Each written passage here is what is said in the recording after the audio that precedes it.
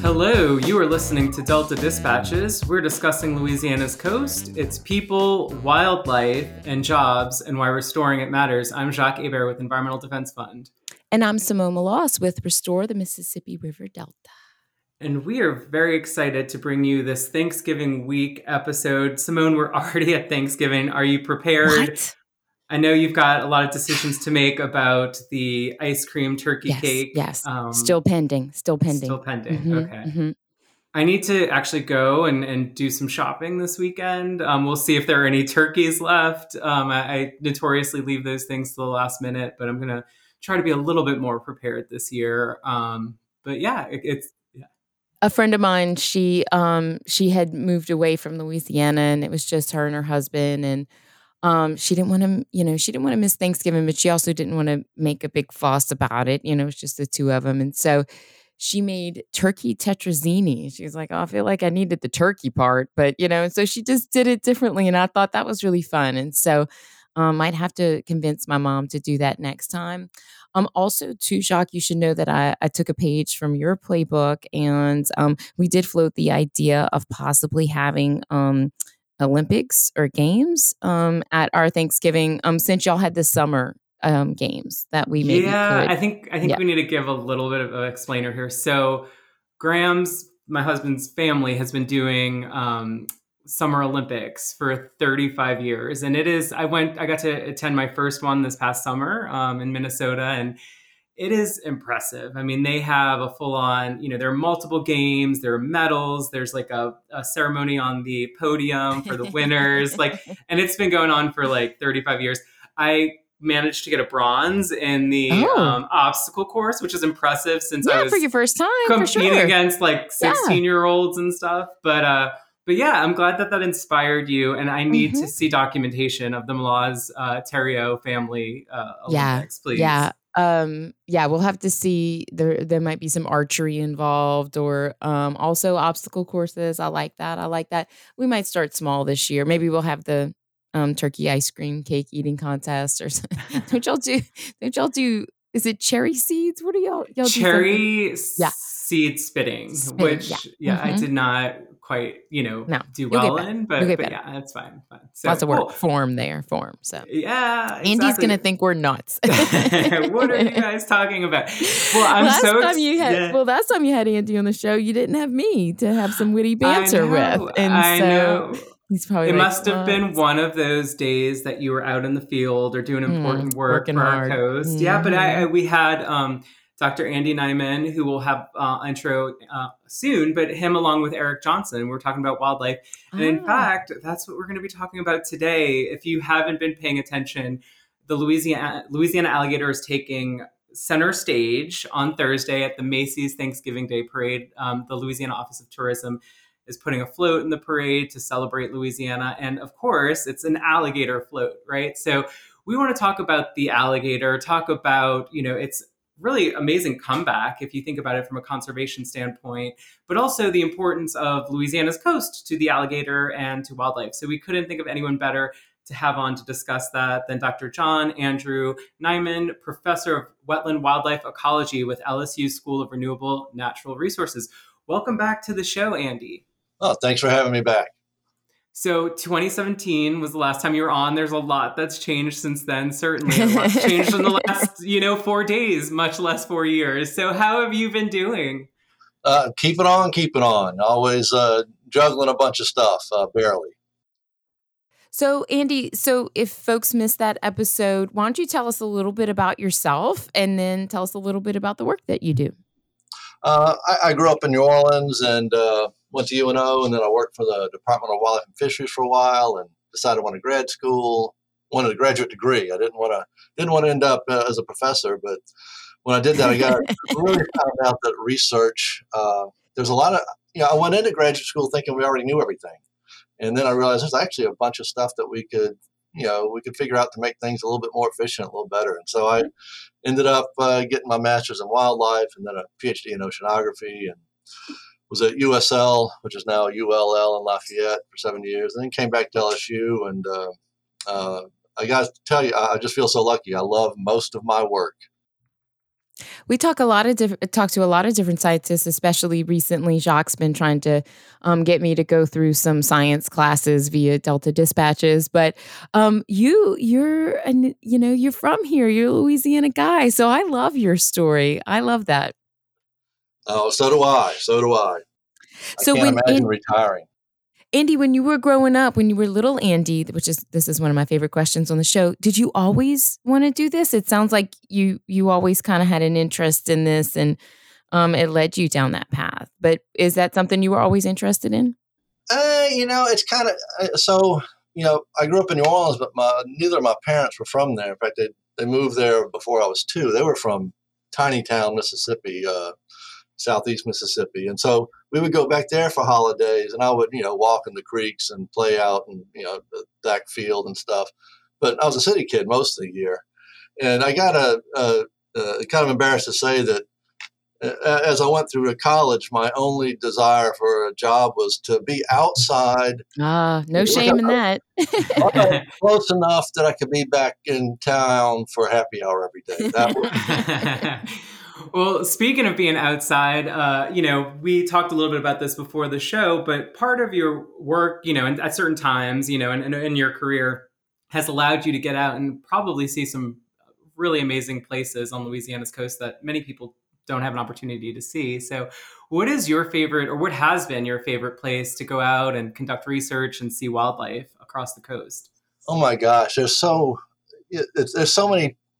It's all so cool. Actually, my favorite place is someplace I hadn't been before, just because I just want to see some.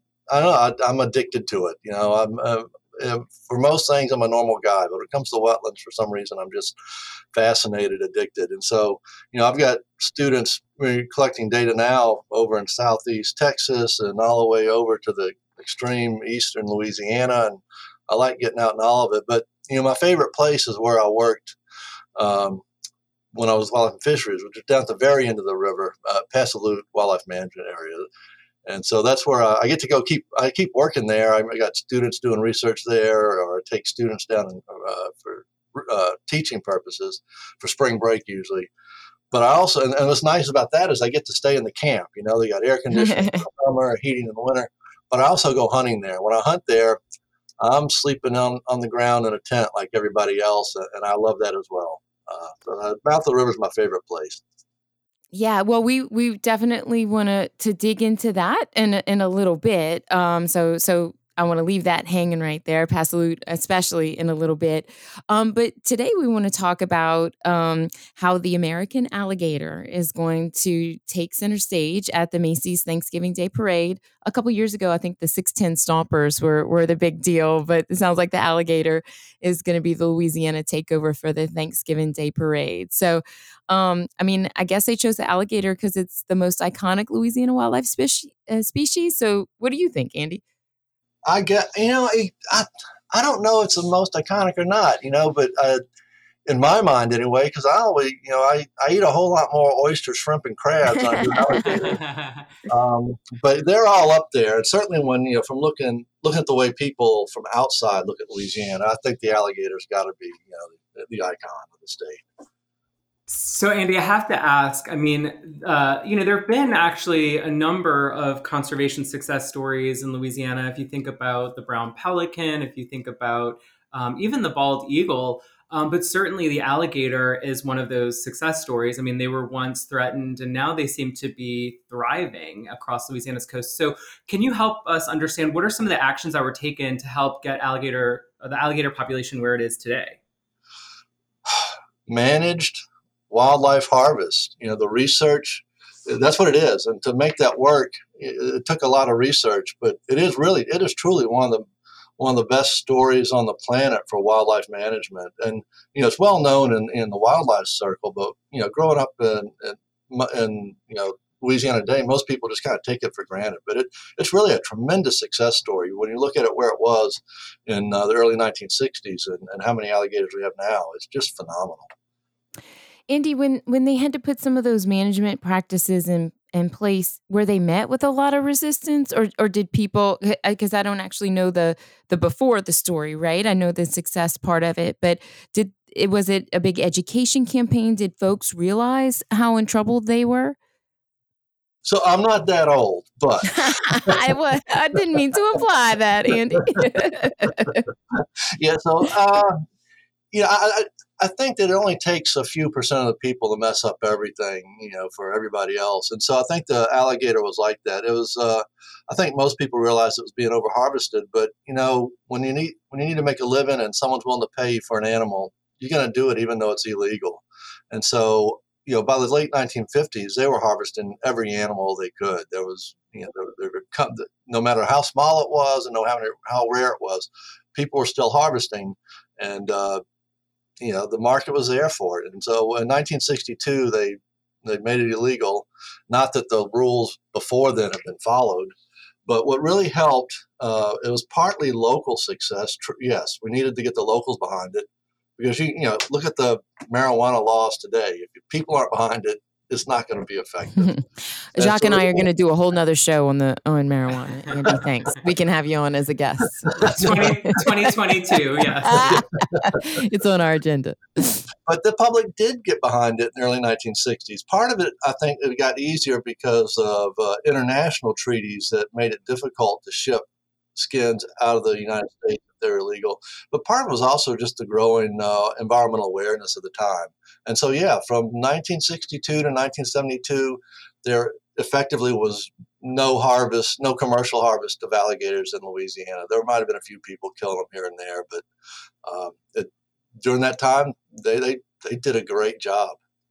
Got out, the alligator numbers came right back up. So, Andy, I want to talk about Louisiana's coast and how it supports alligators. So one of the things, we try to focus on and having people like yourself on the show is that, Louisiana's coast is not one big monolithic area. It's very diverse and has a lot of kind of diverse habitat that we need to kind of think about preserving the entire range of habitat for a number of species. So what type of habitat do alligators depend on, and where do they typically reside in Louisiana? So you're going to find them in your low salinity wetlands. You get them in the bald cypress swamps for sure, but and it's hard at first to count them in the bald cypress swamps because the trees are in the way of all the nests. But out in the marshes, it's very easy to count them, and based on the number of alligators seen, if you go out and count them, whatnot, you have a whole lot more in the marshes and in the swamps. But even in those marshes, it's not all of them. Once the water gets salty enough for oysters, for example, you're never going to find alligators nesting there. Now, certainly, in the spring of the year when the whole coast is, fresh because the rivers discharge and the whole Gulf of Mexico gets fresh next to the coast. You'll have places where there are oysters and alligators will swim out there, but they can't survive there year round. So it's the low salinity marshes where they reach their greatest numbers. So, Andy, this is a public service announcement and a legal note that people should definitely not feed alligators, especially marshmallows, and they should always keep a safe distance. But what are some, are there some common places where everyday folks can go see alligators? It's not so much a place. It's so your low salinity marshes, but the best time of year to find them is in the spring of the year. The water's still cold. And they're cold-blooded, so they need to warm up. And so in the mornings, they're going to climb up on the sides of any canal or any ditch out in the marsh. They're going to come out, and they're going to be a little sluggish early in the mornings. That's the best time to see them. When they're slow. It look like a Tarzan movie out there in March and April when you're going out because the water's still cold. They don't want to be in it. The sun's warm, but you're coming by in a boat, and they just start sliding off the banks left and right. Yeah, I can tell you we've, one of our places where we see the most is Davis Pond and Carnarvon. And just like you said, we'll go out early and, 9 o'clock in the morning and they will absolutely be sunning themselves on the bank. And so it's so interesting to see. But that's a great tip about the time of year to see them too. So looking forward, Andy, alligators have enjoyed this tremendous success, and you can go to many places, Jean Lafitte, City Park, even in New Orleans, and see alligators. And then, of course, in other areas that are a little bit more remote. But like many wildlife species on Louisiana's coast, there are still some threats that they face. So what are some of the, looking forward, some of the threats that alligators are confronting? Well, one of the threats that the thing that threatened them and put them in trouble was overharvest. And I want to make sure all the listeners know that that is not a problem anymore. What biologists were able to do in the 1970s and 80s and up until now is not only did they bring that animal from being extremely low numbers throughout Louisiana, not only did they bring it back up to where we have thousands and thousands of alligators, they did it while commercially harvesting that animal the entire time, beginning in 1970, I think 1981. So they resumed the harvest in 72, went statewide by 1981, and the entire time that we've been commercially harvesting alligators, their numbers were increasing all the way up until just the past few years. They seem to have leveled off finally. And so the harvest of alligators is not one of their threats. In fact, the harvest of alligators makes the habitat valuable to the landowner, and so they're more interested in, it gives them some more incentive to keep it a wetland rather than a subdivision or a shopping center or something like that. So that is not one of the threats. The threats we do have are kind of far out there, several decades out, but as sea level rise accelerates, we're going to see the saltier waters moving inland, and so the habitat for the alligators is going to shrink. But that's many decades out there. So, Andy, can we talk about how just future restoration and some of our efforts that we have ongoing today, how important that is to future alligator populations in terms of creating habitat for them? Yeah, well, so the alligators is one of the things that motivates private landowners to keep their land a wetland. It's the easiest thing to do is just to let it go. I mean, you let it go and it turns into open water, and you don't own the land, you don't have to pay taxes on it anymore, and that's the easy thing. But if you can make money off of it by charging people hunting, the right to go on your land so they can shoot the ducks, the right to go on your land to get the alligators, those things provide incentive and motivate the restoration.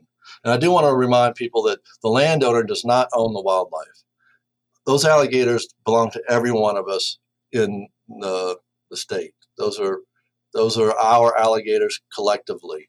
The landowner only owns the right to keep people off his land. And so if you want to let someone hunt alligators, you can make them pay money to come on your land, but you don't own the animal.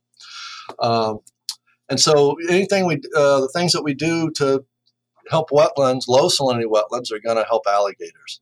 And so trying to offset the effects of oil and gas canals and the navigation channels that allow the fresh water to drain off faster and the salt water to come in faster, that will extend our alligator benefits another decade or two. And the diversions that we have planned, if they start building wetlands, those will create new low salinity wetlands and sustain them for good grief, century or more. And so that will also help alligators and all the other low salinity animals that we find in our marshes. Wow, that's, impressive. A century, and kind of thinking about, alligators, but also it's other species too. In terms of the, I guess, biodiversity and the range of habitat that exists in Louisiana's coast, are those efforts important to maintaining that biodiversity over time?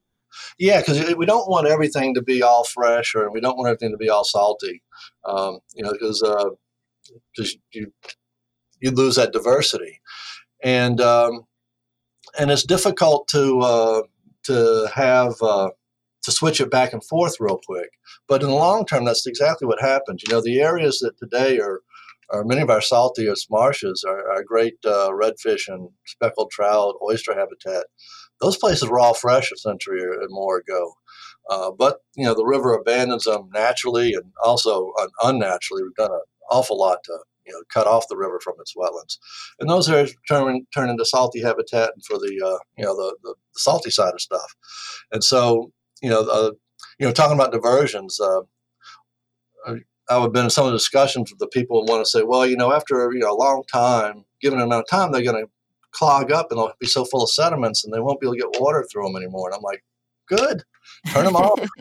Let them turn into salt. The first century we'll have them fresh, and then we'll turn the water off and let them be salty and degrade away like the coastline should. And we can let the river build a wetland somewhere else. And so I look at these low salinity wetlands as the salty wetlands of the next decade or century, depending upon where in the state we are. Yeah. Well, it's so interesting because your point about some of the areas people are harvesting oysters or whatever they're experiencing now, the salt marshes, they weren't like that. You see certainly the signs and the kind of the ghost forests and the dead cypress or dead oak ridges, but that's something people don't think about maybe day to day, that like, hey, what I'm experiencing right now has not been like this for very long, right? Right. Yeah. And people, they kind of, I don't know, they see it, but they don't understand sometimes everything it means. I always love the phrase, a dead live oak. But you see those lines of dead live oak out across the marsh. And once you realize, oh yeah, that was, in fact, there's a place not too south of Houma, between Houma and Cocodrie. And I've been taking students there a decade or so. And then I learned that one of the guys I went to college with, his grandparents farmed just like a mile and a half up the bayou from where I take students all the time. And it was low salinity. They farmed the ground, potatoes and whatnot. And, it's way too salty for that now. And a lot of wetland loss. There's almost nothing left but the natural levee. But those things happen. And one of the challenges of diversions is that it's going to change things. And, when my friend's grandparents got, salted out of their land, no one paid them for those damages, and that wasn't right. But the diversion's open today. That's going to negatively affect a lot of fishermen who depend upon the salty side of things. And that's a social decision, not a scientific one. But two wrongs don't make it right. So, first of all, we need to do what we can to avoid any damages or minimize them. But if we're going to damage someone, I think we should pay them out. But it's a complicated coast. But it's just so valuable economically. We want to keep it going for centuries. Yeah, Andy, the phrase is there's no status quo in Louisiana, right? That applies to a lot of things, but certainly the coast. It's always changing. It's changing with or without us. And so, that's an interesting, thought and perspective. Same thing about, the other Bayou the Fourche, of course, used to have cattle and orchards and all those things.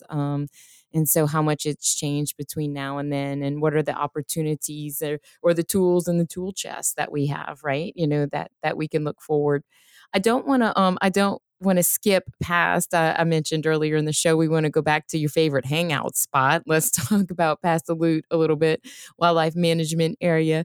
Recently, a reporter, Tristan Bark from the Times-Picayune New Orleans Advocate, did a feature that included you and a favorite of ours, CPRA biologist Todd Baker, who of course used to be at Wildlife and Fisheries, and CPRA had a great steal there. So tell us more about this place, what makes it so special, and why that's your place to go.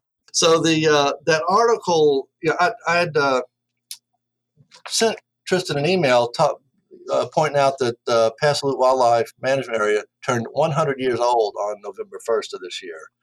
And so that was, that alone kind of was worth a note. And then the state's very first restoration program, which began in 1981 or 83, I think.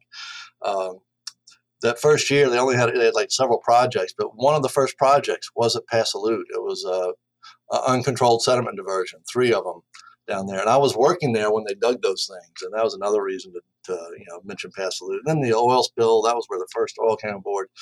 And Tristan did a great job on that article, but I can't tell you how much I hate the headline. I don't know if you remember the headline. Front page above the fold, it's doomed. Oh, and, no. It's true that I said that, but my full quote was, and which is down the article, but is, it's doomed, but it's way too soon to give up on it. It's going to be there at least another 50 years, maybe 100. And that's one thing that Todd was saying. It's going to be there at least another century, maybe 2. And so how far it's going to last is it's way out there in the future. But, there've been a lot of people who say that, we need to write off that part of the coast, and that part of the coast is holding itself steady. The Atchafalaya region is gaining land. Everywhere else in the state is losing land. The mouth of the river has been holding steady since the 1980s, and yet people are saying, "Well, it's too far away. It's doomed. It's not going to make it." I'm like, "No, well, we're all doomed. I'm doomed, but but that doesn't mean I'm going to start eating cheesecake for breakfast, lunch, and dinner." Okay. We're not supposed to do that. Okay. Yeah, so that's why that article's there. So a great article, horrible headline. And then, like I said, I worked there for 18 months.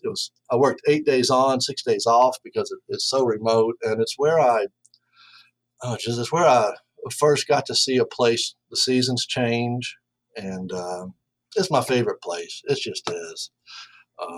I don't know. I could go on and on about it. I'll stop.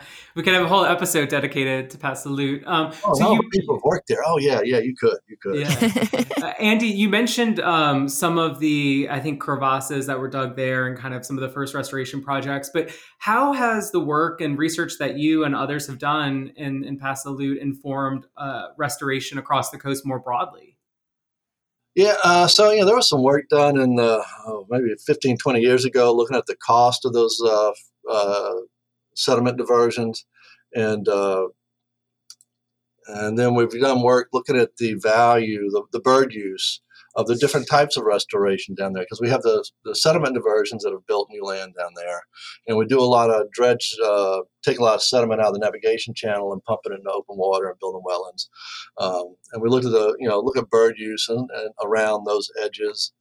Let's see. We've also we got a paper coming out now looking at blue crabs, all fish, but comparing fish and abundance between mouth of the river, Pass the Loot, but also way over at Sister Lake, southwest of Houma, and because that's an area completely cut off from the river. It was fresh centuries ago, but now it's getting that salty side, subsiding away, and so we can. Hopefully those data will be useful in modeling the effects of diversions, changing the area from salty to fresh or vice versa. And then also I bring students down, undergraduates down there for spring break so we can look at all those different restoration projects and also just see what it takes to, keep a wildlife management area going. Spring break and Pass the Loot, Jacques. That's where we're going. You hear? I know we have to do a trip soon. We'll have to go down there, in the spring. I'm sure it's beautiful when everything's kind of coming to life. Oh, it is. It is. Well, yes. Yeah. So, Andy, we share so many perspectives on Louisiana's coast, and why restoring it is important on Delta Dispatches. But just kind of as we wrap up our discussion today, from your perspective, what's at stake in terms of the bounty of Louisiana's coast as we know it, from a wildlife and ecological standpoint, and why are these efforts needed, and why are these projects so important to sustain that? You said several times about centuries. We still have a long ways to go. So just kind of final words on why restoring it matters, as we say on Delta Dispatches. It matters because the fish and wildlife are out there. That was the motivation for the first restoration, the Quipper restoration program that came up in the 90s with federal dollar help.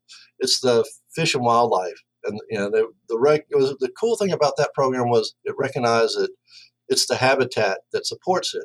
They didn't go put the money into hatcheries to release fish or ducks out and replay. They knew they needed the habitat, so it's all about that habitat, and it's economically important. The alligator, most people don't recognize, the alligator brings in more dollars than oysters, which is usually the people when you start talking about the coast. And so most of those dollars come from the farm, but the farm alligators are totally dependent upon the wild population for eggs. And so the alligator, deserves to be in that parade. It is economically only shrimp beats the alligator. We need it for dollars, but then there's this stuff we do with all that food, and the meals we make and the social events we have around those meals. That's what's at stake. It's all that stuff. So Andy, I mean, that is a great way to sum up the importance of this work and kind of the importance of Louisiana's coast and its full bounty, to our, from an economical standpoint, just from an ecological standpoint, from a cultural standpoint, we love gathering around the bounty that the coast provides. So thank you for sharing that. I wanted to ask, you mentioned a study on blue crabs. What else are you focused on now from a research standpoint or looking into 2022? What are you excited about? So I'm working with people here at Sammy King here at LSU, trying to estimate secretive marsh bird abundance throughout our coast and across that estuarine gradient. Because these are the little chicken-like birds that run around the grass. They're much harder to count, and we want to know how many are out there and how our restoration will affect them, how oil spills affect them, for whatnot. I'm working with a grad student trying to figure out which plant species is best at building elevation, because waterfowl managers know how to manage vegetation, make duck foods. We need to know how to manage vegetation, make elevation as well, so we can offset more subsidence and sea level rise. So working with Tracy Quirk over in oceanography, we're starting some work trying to figure out how to make our wetland creation with dredge material more efficient. It's such an expensive technique that even small improvements can either save us money or get us on more acres of creative wetlands. And I got about like 10 things going on I'm juggling, so I'll stop there. Very busy, and sounds like you're not slowing down anytime soon. And so, I just want to say thank you so much for being on today, but please, any new science or research you want to highlight, or, any of your students or the folks that are working with you over at LSU, you all are always welcome to come on the show and share your research and share your latest news with us. All right. Thank you very much. Well, before we let you go, I'm going to have to hand it over to Simone. I don't know if you remember this, Andy, from the last show, but we have a tradition on Delta Dispatches, and we ask a fun question. So Simone is going to ask your fun question today. Yeah, because I missed out on the last one. And Jacques and I find that this is the best way to get to know some folks. And so with the Thanksgiving season upon us, the fun question is, are you a stuffing person? Stuffing in, stuffing out? Are you like, you're from New Orleans, so you might be an oyster dressing kind of guy, right? Oh, sorry. So you got to have dressing. It's on the outside. You need the oyster dressing, and you also need another pan of cornbread dressing. So you got to have both of them. You got to have both cornbread and oyster. Keep them on the outside. So did you grow up, because your mom and dad weren't from here, did you put the stuffing in the turkey? We did, but it was always cornbread dressing because they were from Mississippi, and so we did. But then we also did oyster. Actually, they always had oyster too. But Biloxi was the oyster capital of the world 100 years ago. It wasn't Louisiana; it was Biloxi. And so we did oyster dressing from the beginning. Always had to. Always had both. Jacques, I'm gonna force you to answer this question. Simone, I can't answer that question. All I can say is thank you, because now all I'm going to think about is oyster dressing for the next week. I don't know anywhere in Minnesota where I can get oysters, or at least I'll send you some. I'll bring you some. I'll drive it up myself. I'll bring you some. No, a little birdie told me I might be in Louisiana pretty soon, so I'm sure I'll spend a lot of time eating oysters while I'm there. But no, I think we're dressing on the side, but it was always oyster dressing for us. I would say we never really.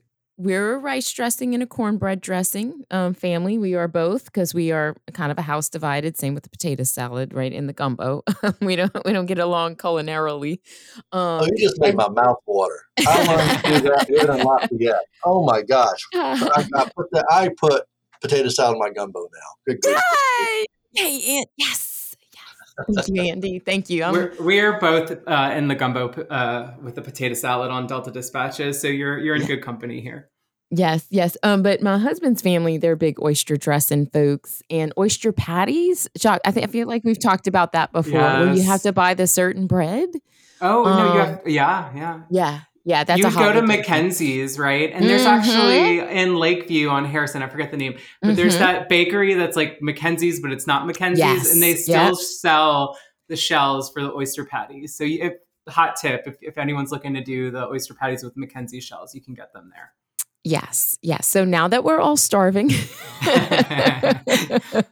It's in the morning for those the folks that don't, we record in the morning, and I'm want a full meal right now. So, well, thank you, Andy. It was a real pleasure to have you on. I'm glad I got to partake in this interview since Jacques hogged you the last time. It was truly a pleasure. We love hearing your perspective. We certainly love hearing about your work, and want to just underscore that you always have an open invitation to come back. And Jacques and I will be following up on that spring break trip to Paso Lut. So thank you for that. Jacques, you want to handle Coastal Stat and I'll do Coastal Voice? That sounds good. So this week's Coastal Stat is particularly relevant. It's from the Louisiana Department of Wildlife and Fisheries website, and it says that Louisiana and Florida have the largest alligator populations. There are more than 1 million wild alligators in each state.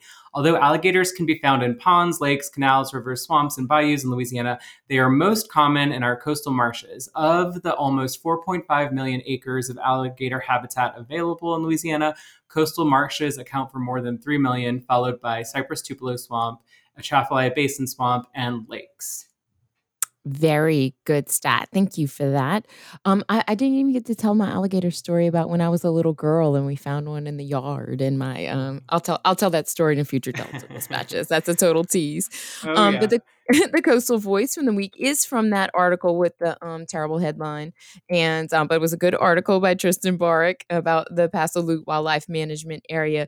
Todd Baker, biologist with CPRA, says crevasses are the most cost-effective restoration tool we have in our toolbox. It doesn't take much. You just dig a ditch and allow it to build land naturally. I can hear Todd saying that in Todd's twang. I can hear that. The crevasses gave rise to the state's most ambitious coastal restoration project, the Mid-Barataria Sediment Diversion, a $2 billion crevasse on a grand scale. If approved by federal regulators, the diversion will funnel sediment-laden Mississippi River water through a section of levee on Plaquemines Parish West Bank and spill it into the Barataria Bay, potentially building 18,000 acres of marsh. Paso Lut was where that whole idea was developed, Nyman said. Just to remember, you can add your own coastal voice at MississippiRiverDelta.org/restore-the-coast. Well, wonderful episode. I hope everyone has a very peaceful and happy and delicious Thanksgiving. And we appreciate your listening. We'll have more really great episodes coming up for you in December. Until then, this sign-off is more relevant than ever. So until then, we will see y'all later, alligators.